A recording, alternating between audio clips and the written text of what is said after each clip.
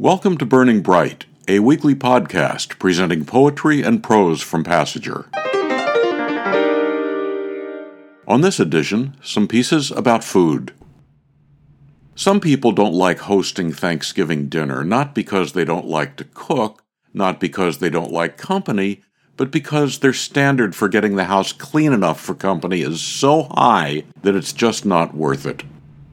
Maureen Hosbacher said that when she gets too fussy about how her apartment looks or what she's serving, she thinks of her mother, who she said always had her priorities in the right order. Here's an excerpt from her essay, Tables. My mother regarded cooking not as a womanly art, but a necessary evil, which involved chopping, mixing, lifting, sweating, getting nicked, getting burned, washing up, and making garbage. To give Mom her due, she was not, however, a complainer.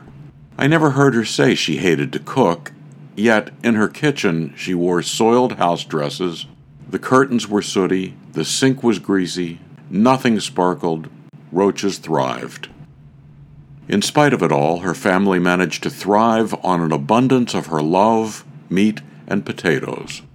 Also fresh carrots, turnips, parsnips, cabbage, and onions, whose preparation she would not entrust to commercial processors.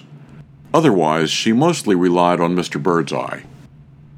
The most frequently deployed kitchen equipment was the phone. In between gabfests or planning sessions for club meetings or dinner dances and such, Mom threw things into the oven or into boiling water, and often thought to take them out at the moment of their juicy doneness. If you happened to be present, the dinner would be plunked down in front of you with no regard for aesthetic presentation. You might first have to clear away the litter of the morning mail, a few pens, rubber bands, earrings, and whatnot, to make room for your plate. If you happened not to be present, she'd arrange a plateful that you could heat up whenever you straggled in. An excerpt from Maureen Hosbacher's essay, Tables, from Passager's Winter 2019 issue. For a lot of families, pie is a required part of Thanksgiving dinner. Jim Taylor said his grandfather, whose leg was crushed in a railroad accident, enjoyed all manner of dessert pies. Those of an older generation, he said, will understand that a wife was expected to bake even in the July and August heat, and she would set the pies on the kitchen table to cool, or even on the back stoop. That inspired Jim's poem, The Pies. He and his wooden leg limped to the kitchen and inspected the oven. "Bring me this pie," he ordered his wife, and she did, with ice cream and cheese on the side. A wag, he clacked his false teeth at table. Sickened one day, he took to his bed. The pies bubbled and cooled on the cloth. Gravely they waited, but he nor his leg, neither came. "Bring him," the pies piped. "He can't come," she whined. "Then give him this message," they said, and thrust a dry crust in her hands. She clumped the stairs. "They want you," she whispered. "No more pies," he whimpered. She clumped the stairs. "He ain't hungry," she told them. "He ain't hungry," they mimicked, and showed their sharp teeth, for pies can be cruel when provoked.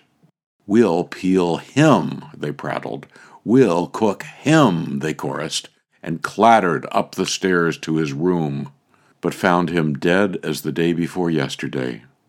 So they went to the window, and by two fluttered off, like great butterflies that fly south for the winter, leg in a corner, teeth in a jar, and the pies are no more. The Pies, Jim Taylor, from Passager's 2017 Poetry Contest issue. We'll end this edition of Burning Bright with a poem not about, but in the spirit of Thanksgiving. It's by Larnell Custis Butler. Larnell used to sit in a park in her neighborhood and sketch the people she saw. Then she'd write poems about the lives she imagined them to have. Here's one of those poems. At Big Mama's house, there is the power of love in the cooking pot. Big Mama is a sacred spirit in our urban neighborhood. She is the color of black Piedmont coal, heavy in weight, but never burdensome to bear on one's heart.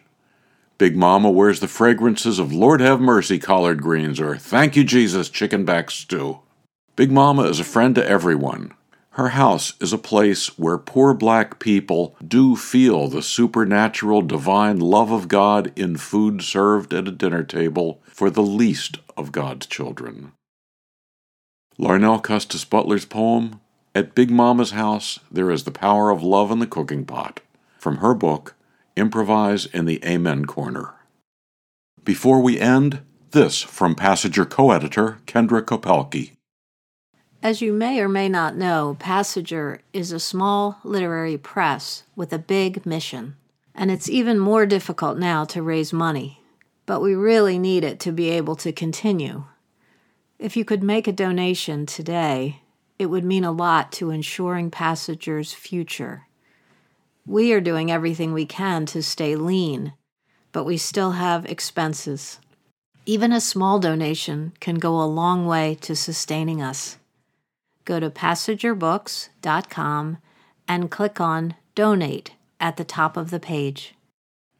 To buy Improvise in the Amen Corner, subscribe to or learn more about Passager and its commitment to writers over 50, go to passagerbooks.com.